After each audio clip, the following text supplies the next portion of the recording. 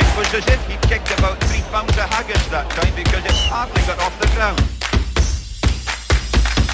3 pounds of haggis, 3 pounds of haggis, 3 pounds of haggis, 3 pounds of haggis, 3 pounds of haggis, 3 pounds of haggis, 3 pounds of haggis because it hardly got off the ground.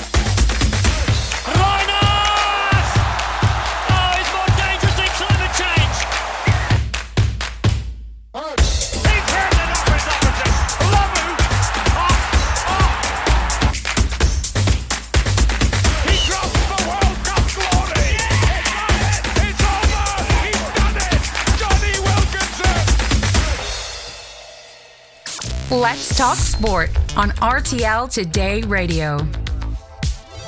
Yes, once again, kia ora and good Orvin from Today Radio, Studio 4 in Kirchberg. You know it, the headquarters of Let's Talk Sport. You're with myself, Nathan Snade, Scott Brown. It's the 12th of... Scott Brown across from me. It's the 12th of the July. You nearly nailed it all there and then you stuttered. The weather is smoking. Isn't it beautiful? Today was the perfect day, 25 degrees. Get rid of that, there have been a few stinkers, haven't it, the last few, the Monday, Tuesday too hot. A bit too much. It's show 113 tonight. It's our local sports wrap Wednesday. If you want to get involved in the show, it's 621 525 5000. We're not alone this evening. Finally been able to drag in Mathieu Osch, who is, he's a bloody maniac. He's another lunatic, isn't it, Matthew? We had one recently. Yeah, exactly. We had Jeff Bauer recently, who was on the skeleton on the plate, going face first down on the tray. On a tray. Yeah.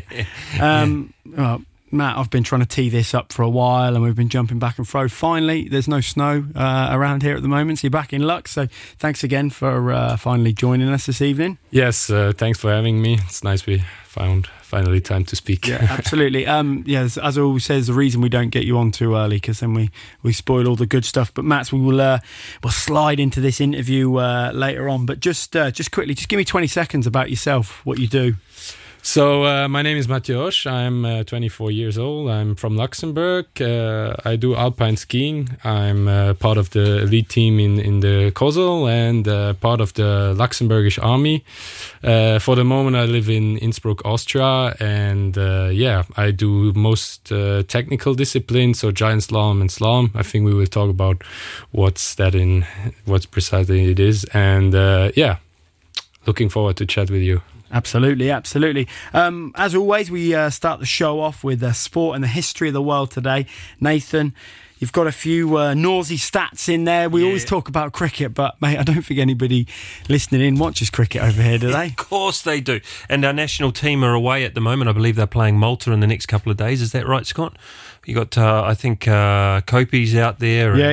They're playing in this. Just who's been in the show a couple of times. Absolutely. So, T20 internationals. So there are a few cricket maestros that do listen to our show. But on this day in 1930, Australian cricket master, you know it, Don Bradman, he was all out for 334 in a drawn third test versus England at Headingley and Leeds.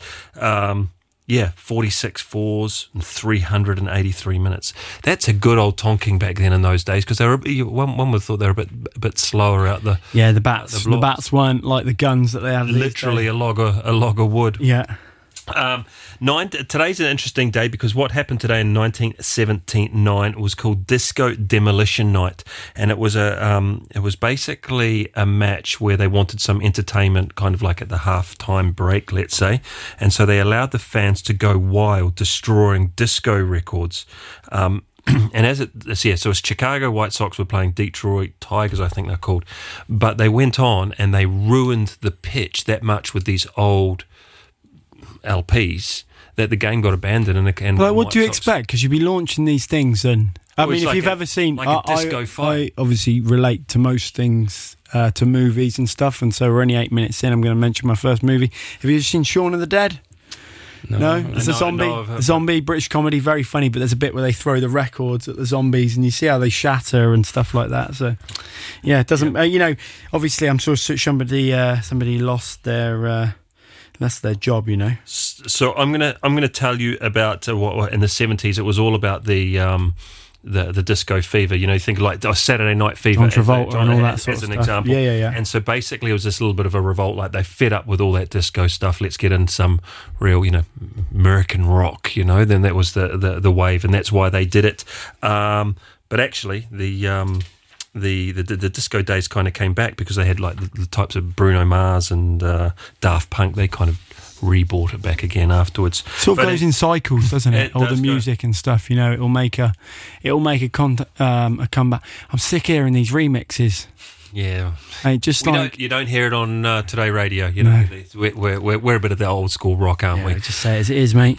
This day in 1996, Michael Jordan, he signed an NBA contract with the Chicago Bulls for 1 year for a whopping $30.1 million, which is still massive in today's money. Yeah, but not massive in comparison to what some of these athletes are earning. And today in 1998, big day, FIFA World Cup finals at the Stade de France in Saint-Denis, and Zinedine Zidane, he scored twice as France won the World Cup, beating Brazil 3-0. So there we have it. That is sport and the history in the world today. There are many happy birthdays, but I couldn't find one. I think a lot of people probably forget about that. It's more his antics the second time around in 2002, which sort of overshadowed. So you're saying when you think of Zinedine Zidane, you think of the infamous headbutt? I think anybody who doesn't think of that is a liar. Also in the World Cup final. Yeah, absolutely. Did the guy deserve it? He said something fairly derogatory about his mother and his origins or something like that. But I actually read that Adidas had a big... everybody knows this, apart from you, Nathan, but Adidas had a big advertising campaign planned off the back of it. So if he was going to have won the World Cup, he was going to basically take his boots off and leave, which he was sponsored by Adidas, and leave them on the pitch. Oh, really? Yeah, and then obviously that didn't happen, did it? Because he didn't finish the game. Now, there is a cool story. You're only going to hear those sort of things at Let's Talk Sport. Whilst we're on scrapping and punching, can we rip straight away into the interview with Matthew and just tell me, has there been any nonsense on the top there when you're about to go down? Any bagarre. Any bagarre up there. Come on, give us some good stuff. Like fights, you mean? Or something? Yeah. But just even if it's the elbows or niggly stuff, words, sledging. I mean, it's quite of a... I can't remember of something like that, but sometimes you have... what you do with guys is when after the first run you fucked up and you stand on the start and I can't do anything anymore, so you joke a bit, you scream like things, pretty funny things, and then everybody is quite laughing. And but at important races, everybody has his own focus and everybody respects that, and I think that's also important in the sport. Yeah, if you want to be respected when when you're starting, and you want to do the same to your opponent. So it's probably the first interview where you've had where you actually get questioned, are there any fights that go on? Yeah, I think so. Yeah, I can't remember of another. Okay, so break it down for me. Keep it simple, because I know obviously you got skis, you've got sticks to balance and guide. I know sometimes you've got poles in your way that you're trying to get in and out. Can you give me, Nathan Snade, an explanation for dummies? What is the difference between the disciplines? You've got combined, you've got Super G, you've got GS, and you've got SL. Yes, exactly. Can you give me the description? Sure. So the first one is SL, so that's slalom spécial, you call it also in French. So that's, I would say, the slower discipline. You have less distance between the gates. So the big difference between all the discipline is always the distance between the gates. So the less distance you have, the less speed you also have, but the more risk you have to get out of the course, because you have more turns, so you can make more mistakes. So that one would be a little bit more tough on the quads? I wouldn't say tough on the quads, but I would say more, you have to be more quick. Like, it's more a quickness test, In downhill, it's probably you got more G's to consider, so maybe you got more of that peak power, but less of that quickness. So, and then you have giant slalom. That would be the first discipline where you have two gates with a flag. Slalom is just one pole, so that's a bit faster. So that they call it the basic discipline of skiing. That's like the basic turn. It's a giant slalom turn, and then you've got Super G. That's even a bit more, and the most known discipline is downhill, then you have even more distance. So why Super G? Why do they call it Super? They call it Super G is abbreviation for Super Giant Slalom. Okay. Actually, so yeah. And so I would say slalom, you got distance between the gate 9 to 11 meters. Giant Slalom, it's 25, 26, 27 around. Super G, I would say 35, 40, and downhill you have 50 and more. So yeah. So it's obviously as the distance between the gates increases, so too does the speed that you're going at, presumably. And also the skis change. So in slalom you have 165. In giant slalom you have 193. When you say 165 in length, length, okay. In Super G you have 210, and in downhill you have 220, 225. Yeah. So now you just recently competed in the World University Games in Lake Placid. Well, that would have been this just before this Christmas, was that? No, it was in January. The World Champs were in February, and the University was in January. Am I correct to believe you cut your time because you were ranked about 60 in the world, and then you finished in the top 30? Was that right? No, that was in another. Was that another competition where you significantly dropped down? That was or improved, I should say. Maybe at the Olympics last year, where I had a bit of a higher BIP number. I can't remember. I think it was 58 or 59, and I dropped to 28. But that was so that's a massive change. Yeah, it was a solid result because it was a tough day. We were in China, and they haven't seen snow in like 10 years, and on the giant slalom everything fall down. So we had quite a big miracle with the snow, and so it was tough with the side, with the wind. So they had to postpone also the second run to go in with the groomers on the slope to take out the new snow and the fresh snow. So yeah, it was kind of a heavy day, and a lot of guys fell out, and so I took my chance. Yeah. With the when you're how many you could have? I guess you could have anything from 30 to 40 skiers all going down. It depends on the event. Like at the Olympics, we had like about 80, 90, but at the World Champs, for example, we had 120. Yeah. So if you've got you're going to do your run, and there's an order, isn't there? And then is there an advantage to going earlier on? Or does the slope essentially warm up? Do you want the slope to be colder or warmer? I don't know for anybody listening in how that works. So yeah, it depends on the conditions, but it's in technical discipline, it's always best to be in the front. I would say in the 10 first bips.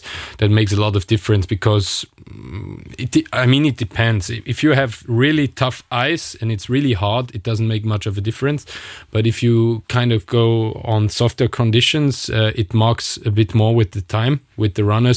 So you got those big rats coming in with this BIP 100, and so it's getting really tough, and it's quite impossible to get to the times of the guys that had a lower BIP number. So just to jump in on that, and I'm just going off my limited experiences, but we're certainly watching it on Eurosport, because normally what happens is somebody goes there at the bottom, and you like stand there, don't you, in front of the sponsors board, and you're first or whatever. But if the person coming next doesn't beat you, do you stay there? Do you? Does that, or have I got that mixed up with a different? Yeah, on the big events like World Cup, World Champs, if you're in the top 30 after the so I think if you're in the top spot after the first run, you stay till the top 15. Then most of the time they'll leave already to prepare for the second run. Yeah. And in the second run, if you come down in the top 30 and you're first and you stay first, so you get on that Audi heated seat, they call it. Oh, it is heated. It is heated. That was going to be my next question, because it could be a bit cold standing out there for a while. If it was me, I'd want my little glue vine in the. Unfortunately, I've never been in this position, but I saw it once and I tried it. It's nice. It's comfortable. Fingers crossed you get a chance to do it at some point. Just going off on a bit of a tangent like we always do. Have you ever been stupid enough to go and have a look at the top of the ski jump? Yes, indeed, I have been, but it was not like the one you see on TV. It was quite a smaller one, but I also had a fun crash on it, so I remember it very well. No rush to go back. So you have had the testicles to go down the thing and fly off it? Yeah, but it was a 30, 40 meters jump, so nothing to compare with the guys that that fly like 100 meters. Mate, but even 30, 40 metres, you would be. Well, I would be. I can feel it now. Yeah. I can feel myself in my stomach. Be like, it's not happening. It's bad enough thinking about jumping off the 10-metre platform into the swimming pool, isn't it? I walked halfway up Lillehammer on the ski jump there, and it wasn't. It's impressive. I wasn't comfortable. Had to get the defib kit to kickstart him again after walking up there. But the problem is also I'm too heavy for it, so I wouldn't fly very, very far because gravity would drag me down very fast. And so let's talk about speed. What's the quickest you've gone on? You've been even for fun down on a radar. What have you? So I measured it once, and it was with Super G skis. I was free skiing. It was about 110 or 12 kilometers per hour. So that was about the fastest I've been, but that was free skiing. There were no gates, so I could go all in. I could go as I wanted, and I was a slope I knew very well. And also before the lift opened, we got up with the ski-doo, so it was really safe. You could be sure that there would be no one in your way. So but I have to say, all above 100 kilometers, it's getting very fast. It's a bit hairy. I remember this is years ago on a school trip. We went on a ski trip, and there's a place, I want to say Sausy-Doo. Is that familiar? Is that in Italy? I'll probably pronounce it. What's the name? Can you say that out loud? No, Can you say that out loud? Somewhere in Italy anyway. And there was a patch, and it was a really steep, obviously it's a black run, and it's called the wall because it was literally a wall. And if you got towards the end of the week, they might take you up, but you would be, we'd be snow ploughing it down most of the way. We're not going fast. But there was some idiot and just basically went doof. And mate, he went straight down and he went for it, and he wiped out before he obviously got to the very bottom of it. But he was going that fast, just sliding, and it's sort of really, really steep, and then it sort of levels out and then comes onto a, I don't know what you call it. Well, it comes flat. For me, it was like a jump, and this bloke was just flying through the air, like on his back, just all over the shop. I'll tell you, he's in a world of pain after he finally. I'm guessing, Matthew, you haven't. I mean, you're with all the big guns, right? So you're when you're going up and you're practicing and you're in a certain area of the course where you're practicing. But I mean, do you get a chance to, let's say, clown around with your mates or have fun with your, let's say social skiing, let's say? What we would do as a family? Yeah, for sure. I mean, we're a team, so all the time when we're not skiing, we're talking to each other. And I mean, for sure, sometimes we have to be serious. I mean, when you're at the start, when you want to focus, when you're in the run, everybody needs his own kind of time to adapt, kind to concentrate. But around that, we all make fun of it. We have fun with it, and we make jokes, and like normal guys do, Yeah.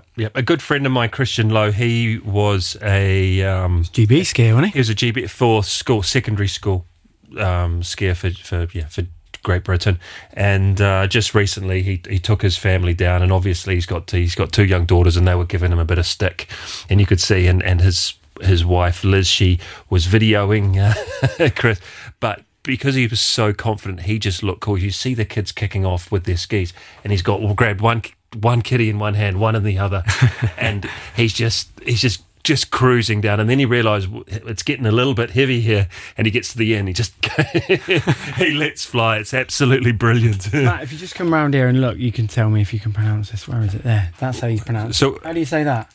Sosdu. Sosdu. Okay, so you went. Sosdu. Exactly. So you shut your mouth.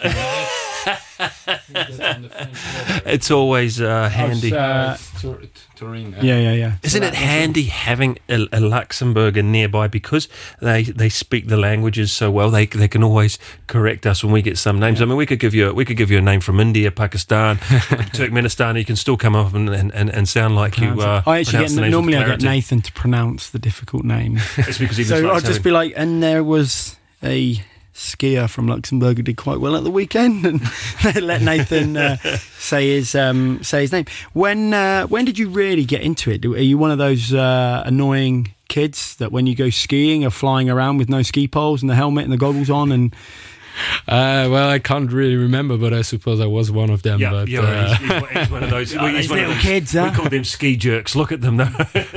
They're 15 years younger than you, and they're bolting it down. You were one of them.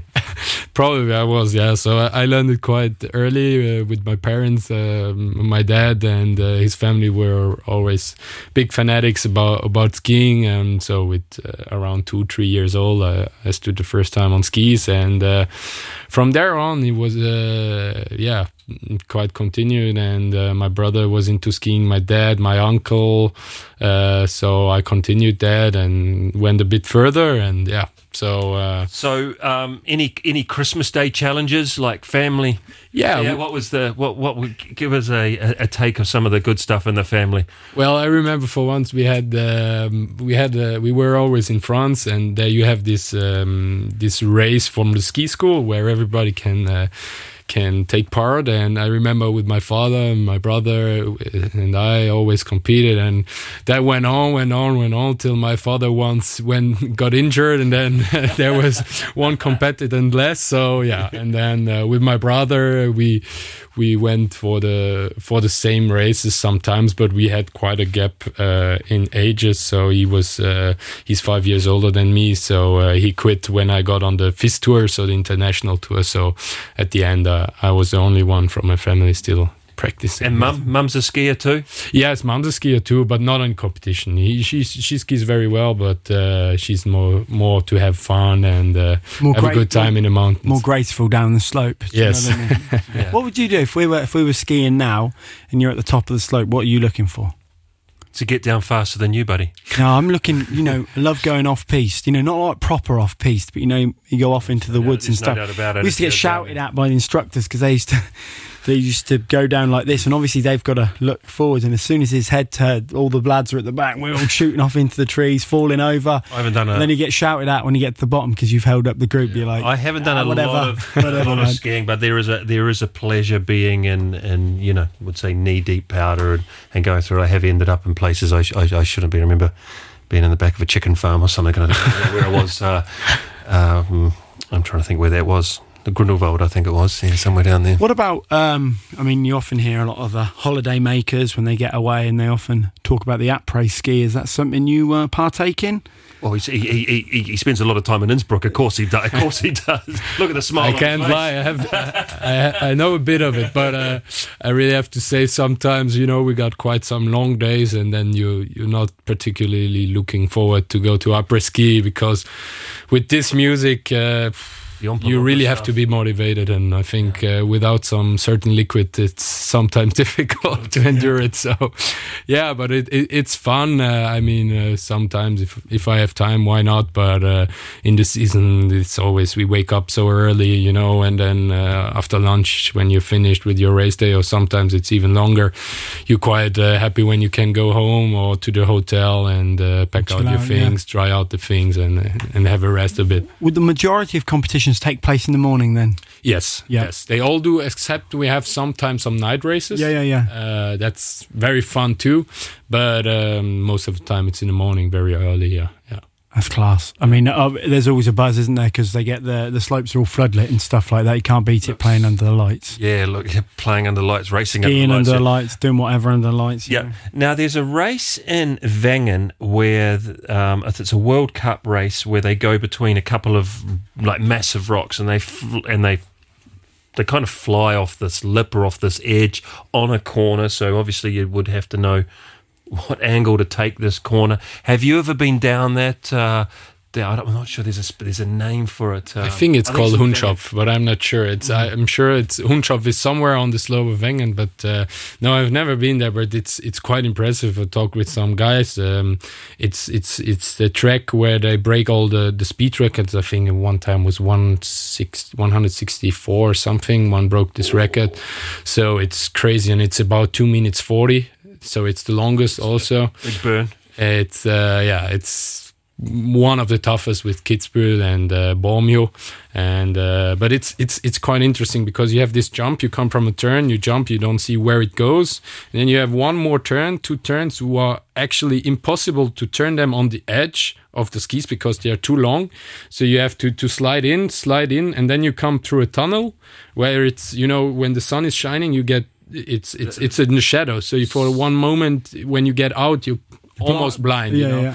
And so you go with over 100 kilometers through that tunnel, and then you get out, and then it's full sand. Very much like this, you know, car racing. There's certain moments or many moments within a race where you just have to trust your instinct and trust the line that you're going. Well, I mean, obviously the first time if you compete at a new venue, you'll be going sally slow, won't you, down the run just to get a feel for it. And so you have an inspection always before, and in the technical disciplines you actually have only an inspection. So you go there, you have about 45 minutes, you can have a look, remember the course, how it is, where are the spots where you have to take speed or take out, or the tactical things you have to do. But in downhill you have also 3 training days, so you can do 3 times the run, and then you have the race run. So I think that's fair also, because it's a lot more risky, and so yeah. Well, what's the big difference? Because ultimately your equipment, your boots and your skis and your poles go through a fairly rigorous inspection, don't they? They have to be a certain specification. They can't be thinner or wider than everyone else. Or is there a bit of, you know, I guess a bit of space for movement there? Or is it, these are the skis, if you're in this discipline, this is what you wear, you can pick your colours or whatever, but this is what you use, you can pick your colours or whatever, but ultimately it becomes down to the person who's on the skis, is it? Yeah, sure. So it depends also a lot on the brands you ski, the skis you get from the brand, and then you have different models, stiffer, softer, and I mean, in the discipline you always have the same length, minimum length. You can go longer if you want. Some guys do it because you have more stability if you have more material, but most of the time they stick to the length, and so you can change a lot of things. You can change the skis, the stiffness of the skis, the angle of the edges, the angle of the base. You can change the plates, you can change how you stand on the binding, you can change the binding. Then you have the boots, you have different kind of stiffnesses with the boot. You can change also the angle of the boot. So you have so many different things you have to test out. So it's coming a lot together. So it really is what works for you. But it's great how they adapt it to the athletes rather than saying, right, that's the rules. It's just one. But it's also like it's also the role of the athlete to find what's best for him, and to have also this experience and these certain feelings to know what's best, what's not working, what's working. I mean, I unfortunately have no servicemen. Most of the guys in World Cup or the top guys, they have servicemen doing that all for them, but I don't have that, so I'm figuring it out all by myself. But I made a lot of mistakes, and you know what they say, you learn from mistakes, and so that's right. And I guess communicating with your fellow peers, you'll be able to learn a little. For sure, yeah. In the team, we change about a lot of things in the material, but it's also it depends a lot from skier to skier. In the boots, everyone likes something different of angle, of stiffness, so that's quite personal. But for sure, there are some tips you can get or give, and that's quite nice also. Yeah. Yeah. Now, we know from any athlete, whether you play rugby, swimmer, squash, hockey, whatever it is, skiing, skeleton, karate, that it's not always fun. You know, you have your down sets. What was a down moment from you, and how did you that you remembered, and what was something that you took out of it? What were the positives you took out of that moment to come back, because you're still doing it? Yeah, well, I had a few downs. I remember once it was January, it was mid of the season, and I was like almost crying. I never had that, but nothing worked. I had a good preparation in summer with physical training, when in autumn with skiing, and nothing worked, and I kind of figured out sometimes that was also a material thing. So I was skiing all the time on a too stiff boot, and then I changed the boot, and then it went February, March, April was then much better, and that was kind of tough because I just checked it from there, but that helped me a lot to know to get also the feeling from the boots, for example, because then you know, okay, this is too stiff, this is not stiff enough, or and that's some valuable experience you make. I mean, I also had, for example, last year at the Olympics, I went out, I think at, what was it, third or fourth gate in slalom. That was also very painful because I was very early, and it was the discipline I was prepared, I think, the best of both of them, which I competed at, and that was also a hard pill to swallow because I was really looking forward, really feeling great on the conditions at training, and it was 1/10 of a second where you're not fully focused and you're gone. That's the problem of slalom. Just to jump into that, I mean, as a sportsman, we crave feedback, so we're always, you make mistakes. And I guess the great thing about competing at the moment is you have the access to videos and stuff like that. So presumably you went and watched, or did you know as soon as what had happened? You literally you got and you're like, I've messed it up straight away. You knew straight away, or in terms of, because it's not like you arrive at the gate and that's the mistake. Almost the mistake happens before. And did you realize that when you were skiing? Yeah, so it was it happened also fast. So once you do the mistake, you slide down and you get it through your head. What happened? I mean, first you're very angry and you shout or you scream, whatever, and that's like the first reaction. I mean, everyone reacts differently, but and then afterwards you realize very fast what was the problem. You talk with your coach and maybe they see it a bit differently, and afterwards on the video you can see for sure what happened then. Yeah. Must be horrible. Have you ever met a guy that's ended up in the orange tape? In the net, you mean? In the net, yeah. Yeah, a few on. Yeah, we in the giant slalom discipline, if you kind of go on the inside ski and you slip away and it's very slippery and you're in the net. You're in the red tape. Got it. But that's quite good sometimes because it's better in the net than go in the woods or something. Off a cliff, yeah. I've always wondered how they cut them out. I mean, how do they? You got skis in, you got poles, you got probably an elbow or an first arm. They take off the skis, they take them out of the bindings and the skis, and then it's more easy to get them out. Yeah. I mean, it's one of those ones where if you do end up in the orange netting, you don't want help from anybody, do you? You're like, I'd be like, get away from me. Yeah, exactly. Leave me alone. I just want to come back to that down moment that you have before, because I think you raised a really good point. After a certain time, you realise that there might have been something, an issue with your boot, and you worked it. So whilst that was a negative part, it ended up by being a positive part because you learned so much more. For sure. I mean, as I told, like being a lot alone, I made a lot of mistakes by my own and I learned from them, and now I can prevent them from happening because I know faster what's the problem and I can adapt more quickly, and that's I think a very good part. It took me maybe a bit longer, but I mean it's better that it comes now than too late. With your actual training, so at the moment you're in the off season, so what is that? Is conditioning, strength conditioning stuff? Can you do a lot of technical work for the skiing side of things, or is it more just staying in shape? Is your weight a big issue that you have to keep an eye on as well, or? Yeah, so strength and conditioning plays a big part because, as you said, if you fall down or something, you have to keep up the big forces that goes into your body, and also you have to stay in shape because it's a long season and it's quite tiring. So from that part, it's a lot of work. So I'm a bit more. I don't like to ski very much in summer, so I go maybe sometimes into an indoor where I do a few days to keep the contact with the snow and keep the good feelings, and maybe also try some new things with the material. But most of the time I try to do physical training and really get in shape so I can start in September, October, and full send with the skiing. When does the ski season really start? When's the first event of the year that you're looking forward to? For me, it would be around November, December, end of November, beginning of December. Yeah.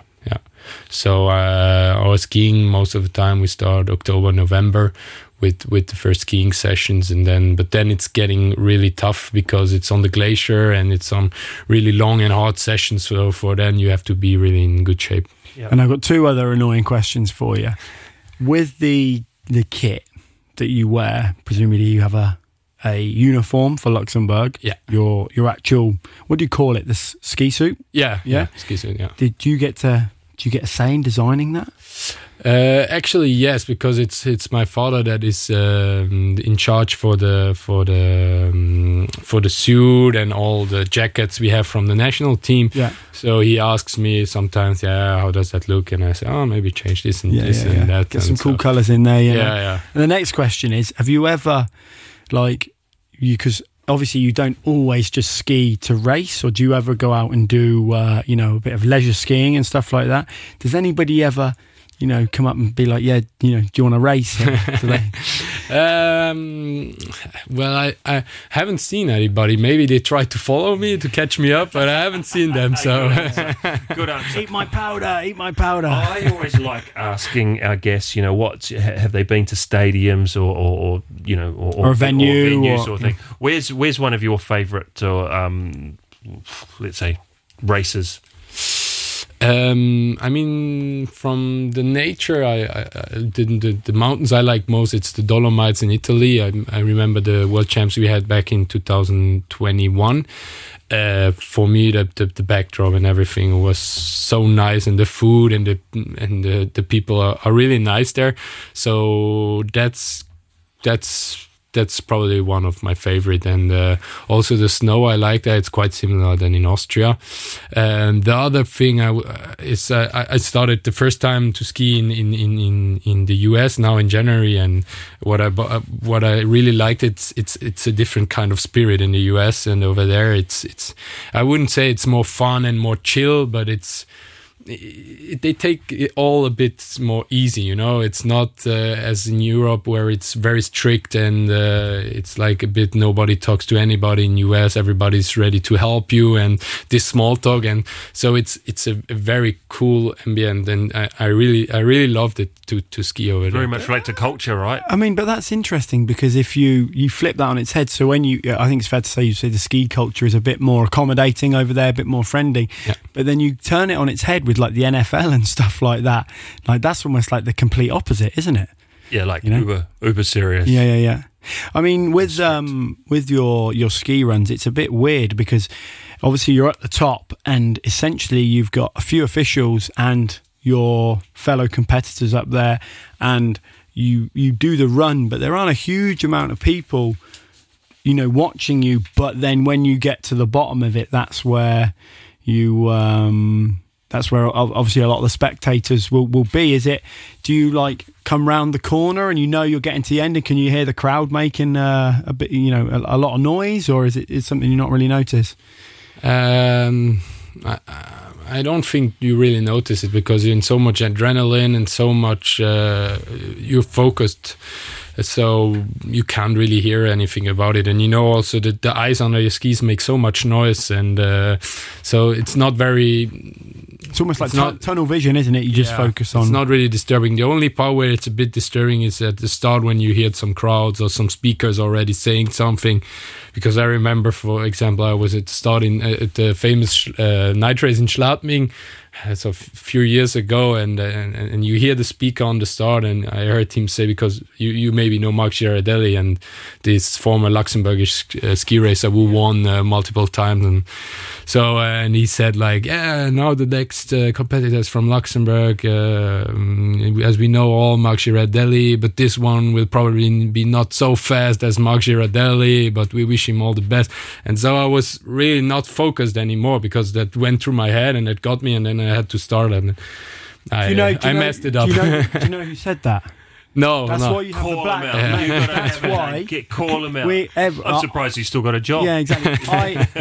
I certainly have a little black book with names in, Nathan. I know you do. And at some point, what goes around comes around. I hope you bump into that fellow and be like, "Do you remember me, mate?" Huh?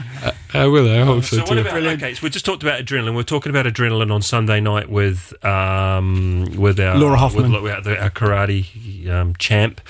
Then we're talking about Karate Kid, yeah. So we're talking about different types of adrenalines, and I was explaining, or trying to explain, or say the adrenaline to go out to perform in a tennis match or a badminton match has to be very different to go and do a combat sport. UFC, I put rugby in that same thing, karate in the same thing, but it has to be different again when you're looking down that hill and you're going down to get down there as fast again, and to be in your peak.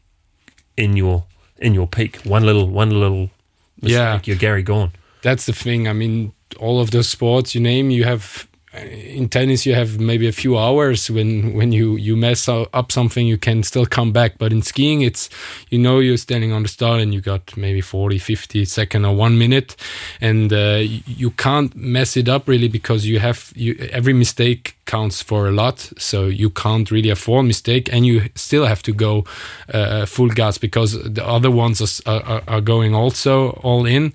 So you stand. So that's the thing I really start to get in my head, that I have to start stand in the start and give it all, because I have no other choice. And whatever happens, at least you gave it all, and you gave yourself a chance. Bang on. Because if you think about a lot of different things, then you're asking too much questions, and I think that's not the right thing to think of. I mean, with a lot of sports, the great thing about it is, yes, you compete against people, but you also, as you get a little bit older, you mature a little bit, you build up relationships with these with your fellow competitors and stuff, and it's a really important part of sport when you're competing and stuff. But when you're doing your runs and stuff, you'll talk. There's some guys you'll get on with, and some guys who you don't get on with for whatever reason. Maybe they're assholes, I don't know, do you know what I mean? But for whatever reason. But will you have discussions with the guys you're competing with and be like, hey mate, turn 7 is sketchy down there, and he'd be like, oh yes mate, that is you better not have your breakfast before you get down that one. Do you have those conversations, Yeah, for sure. I mean, especially when it's you have a special course when it's really turny or something, you laugh about it together, and maybe if it's someone you don't like, you maybe exaggerate a bit. You say, "Oh, you saw that turn," and maybe if you try out some tricks like that, I haven't, so I'm quite fair with this. But yeah, you joke a lot about this. It's quite funny, because you could have that very dry sense of humour, where you might say, "Yeah, that's just watch out for number 11 there. It's pretty full on," and all of a sudden someone thinks, "Is it?" And then you sort of got that thought process going. So again, that's diving into the psychology of the whole thing. Exactly. Let's go into the good stuff of psychology. Superstitions, rituals leading into a race day. You don't have to give too much away. Yeah. Same colour underwear? No, different colour. You're not different colour and different. Do you wear like the jock strap, with the cup and stuff? I mean, I don't know. I don't know what protective gear you're obliged to wear. A helmet, obviously. Yeah, and back protector. Back protector as well. Back protector. Always. When you say back protector, is that more to keep your? No, it's to protect the spine. Yeah, but when you like a motorcyclist. Yeah, exactly. Yeah, okay. Quite the same. Yeah, it's just a bit more flexible and a bit softer. I was going to say that, you know, making your shoulders nice and strong and that, but actually it's a piece of armour. You obviously wear shin pads, don't you? As well? Shin guards, that go up from the boot to the knee for slalom, and for giant slalom you got the forearm. Have you had a stinger? Have you had one that gave a? Have you had a stinger? Yeah. You always have to hit them because you have to take the tightest line. So that's you often hit them. Yeah, and in slalom you hit every gate. So but you've ever had one where you're going, oh Jesus, sweet mother of Jesus. I once also forgot them and I was standing at the start and it was too late. And I remember I was like, okay, fuck it, I will go anywhere. I won't feel it. But after the third or fourth gate, I felt it. So that race was a mess. It's funny because I think that's one of the things you can sometimes take for granted is your equipment for an event. A guy I used to play with, probably one of the best players I ever played with. He played for Luxembourg, Jean-Baptiste Vert. Outstanding back rower, quality player. We played Denmark. This has got to be 3, maybe 4 years ago. Rocked up, and then in the changing room before the match, he's like, because we have a jersey presentation before the game, and then you pack your bag, you go to the stadium, and then you're into it. And he's like, I haven't got my shirt. It's like I've left my shirt at home. I've left my shirt in the changing room. In the not his number 1 shirt, his playing shirt. Yeah, his playing shirt. Because many were wearing number 7, I think, or 6. And then luckily, that's why, you know, for all the flack that the managers or the kit men get, they're like, come to daddy, and we'll sort you out. But there's a guy who used to play for Ireland, Kevin Maggs. Do you remember that name? Number 12. We used to play with O'Driscoll for years for Ireland, and his first cap, I think it was in 97 or something. They were playing South Africa. He forgot his shirt as well. Imagine that, your first cap, and you're like, I thought the got my shirt. Man would already have your kit there. Sometimes, so normally what will happen now these days, I believe, is you would still have a jersey presentation. You'd be presented with your jersey, and some of the guys like to keep hold of them, or you can give it to the kit man, and then you go into the dressing room and it'll be hung up. And I mean, the pros will have, you know, a couple of shirts and a warm-up shirt to wear if they want to change at half-time and that sort of thing as well. But yeah, there's all sorts of funny ones. Maybe forgetting your kit. I mean, it's as bad as it was probably. Not sure which is worse, getting those stingers going down. There are some situations also I remember with some guys of me that forgot a helmet or goggles or shin guards or back protector, and it's tough to find a replacement. I once forgot my back protector at the race, and you have to start with a back protector. If you don't have one, you can't start. So I remember the girls went first, and so I asked the girl for a back protector, but it was a lot too small. It was not even going over my whole spine. It was so disturbing that the race was also a mess. Imagine like that. It's like a TV show where you like go in and knock on the door of the girls' change room. Can I borrow a back protector, please? Anybody sort me out here? It's quite funny. I'm trying to imagine putting this thing on. It's like the fat guy in the little coat. You wouldn't have that either. I mean, just to think about.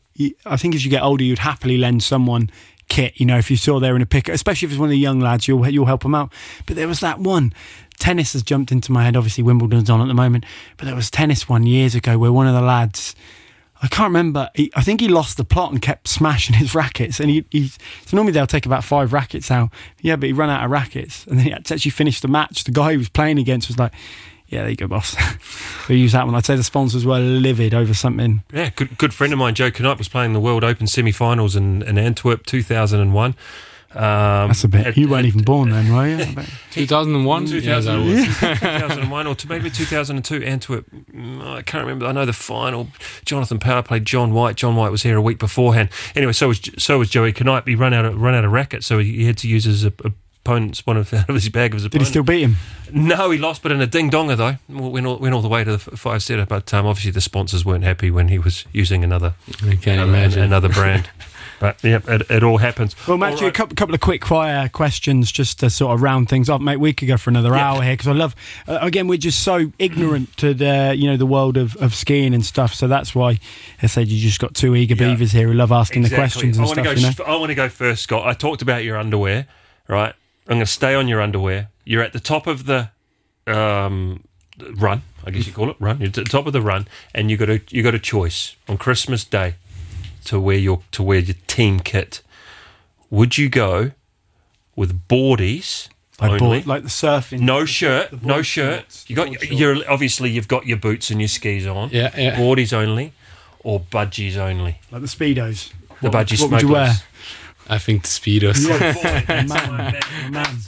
Man. Right, just on that, are there any, when you obviously get onto the tour, you obviously get to know a lot of the guys, and I'd imagine you might go for coffees, or is there any initiations or anything like that when you make it onto the tour, or you're not allowed to talk about it? I haven't had any yet, so maybe that's coming. But it's funny you speak of that, because I remember a friend of mine. He did his last race it was a season ender, and he did his last race. And in the second run, he went with underwear.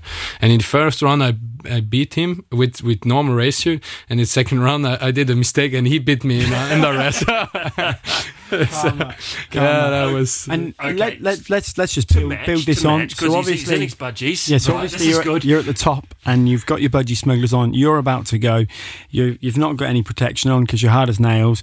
Would you go if you had to pick the mullet? So obviously short on top, long and party at the back, or the moustache? Which would you pick to go with the budgie smugglers? Can I go with both? Oh, it gets better. He's clearly in our team.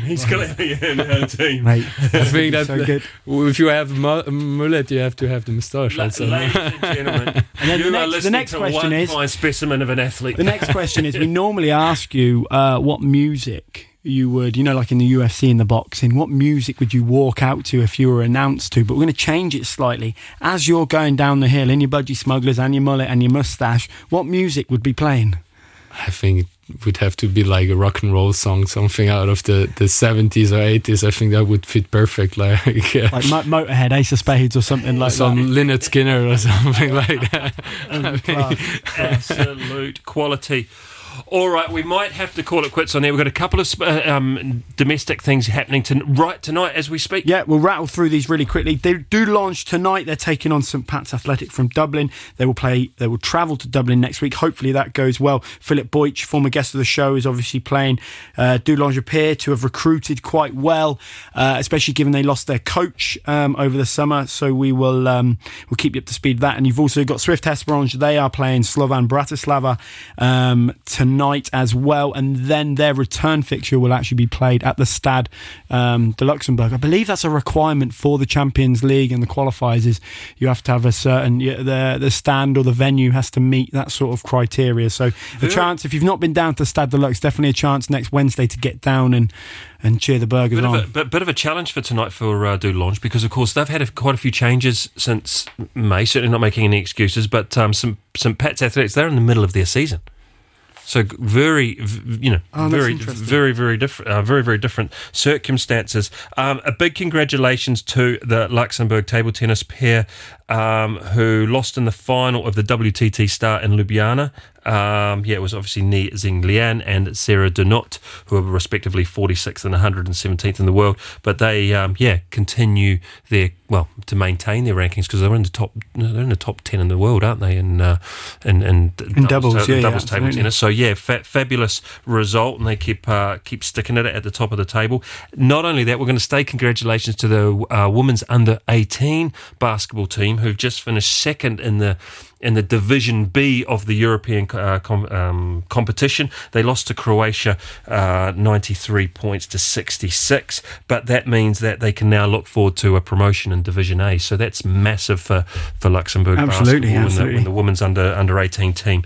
Yeah, congratulations to them. And not only that, two of the players, they were chosen for the All-Star 5, and Ehiuti from Doulange, she was chosen as the player of the tournament as well. So yeah, massive ups to the turning some heads over there. Good to see.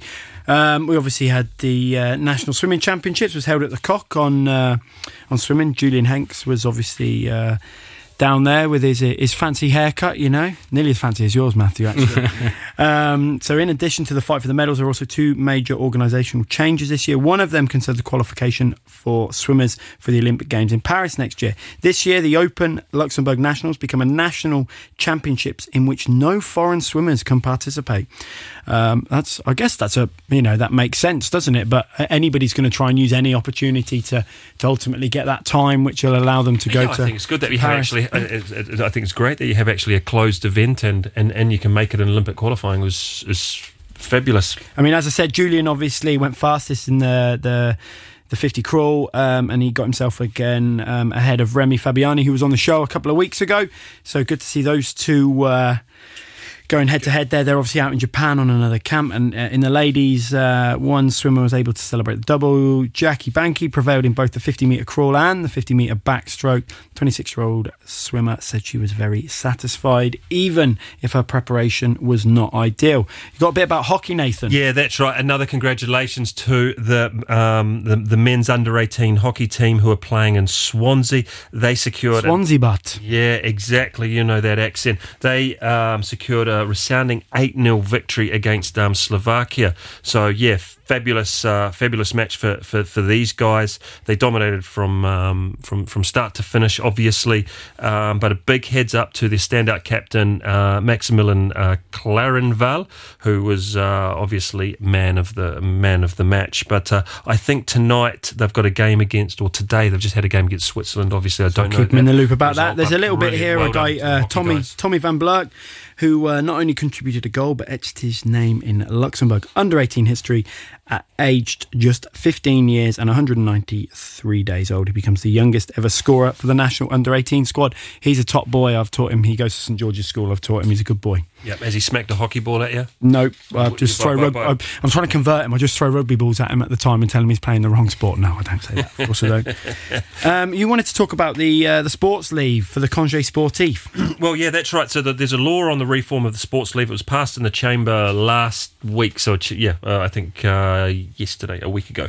It's an official for any international competition. We know that the athletes, they can be exempt from work because they're competing in a national event. What's it called? It's called a Congé Sportif. Yeah. But now they're widening that, so it also applies to volunteers and to referees and to administrators as well. Good. So I think that's a fabulous positive step. Yeah, it's a positive step in the right direction. So that I believe that law has passed last week, which is brilliant. Matthew, just obviously we're just wrapping things up here, but if there's anything you could pass on to anybody in Luxembourg who's interested in getting into skiing that you don't know about, I mean, how do you go about this? What do you got to do to really, if this is something you want to do, how do you go about this?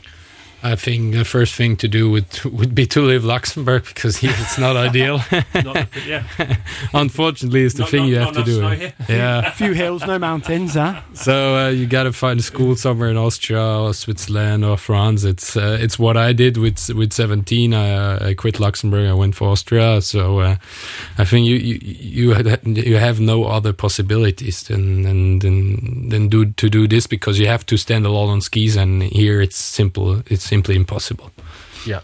So what country are we going to first? What's my hope? Shall I go to France, Switzerland, or Austria?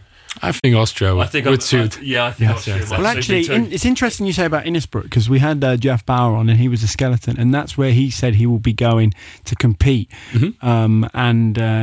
And he said he would slowly push one of us. It'll probably be me, because Nathan's a coward. It'll probably be me, but we could do that in the afternoon. We'll come and ski with you in the morning. How does that sound? Yeah, sounds great. I'm going to start growing my mullet now. With the sticks in, with the gates in. Yeah. With no shin guards. No shin guards, elbow guards. And the Speedo. You could get all the kit, and he'd make you put it on backwards and stuff. He'd be like... as always, Matthew, thank you so much for finally coming on the show. We'll eagerly follow your progress. Obviously, enjoy the time off, keep in shape, and we look forward to hopefully hearing more good things about you next season. We'd love to get down, and we're going to be watching you go down for the old après ski. We'll be in for that. I'll tell you that for nothing. As always, you can check out the rest of the team tomorrow from 6 o'clock. You've got Sam Steen. You've got Steps at 12 o'clock with the lunchbox. And then you've got Melissa from 3 till 6. Don't forget about Dave Burrows and the DB3 sessions. And as always, you've got Sarah Tapp with the hangover session. And now, it's funny, you alluded to it when you talked about the Congé Sportif, but we always give a huge shout out to the army of volunteers out there who make our sporting world tick. Whether it's from tightening your skis, driving up the snow plough, that must be a hell of a job. Must be some crack, like. Driving up a snowplow, when the midnight run with the wireless, with the radio, or listen to a little bit of the tunes. Led Zeppelin. Yeah. Just the lads, They're like nocturnal, those creatures, aren't they? Just go up and prep the slope and go to sleep and then do it all again. As always, boys, been an absolute pleasure. Until next week, it's cheer.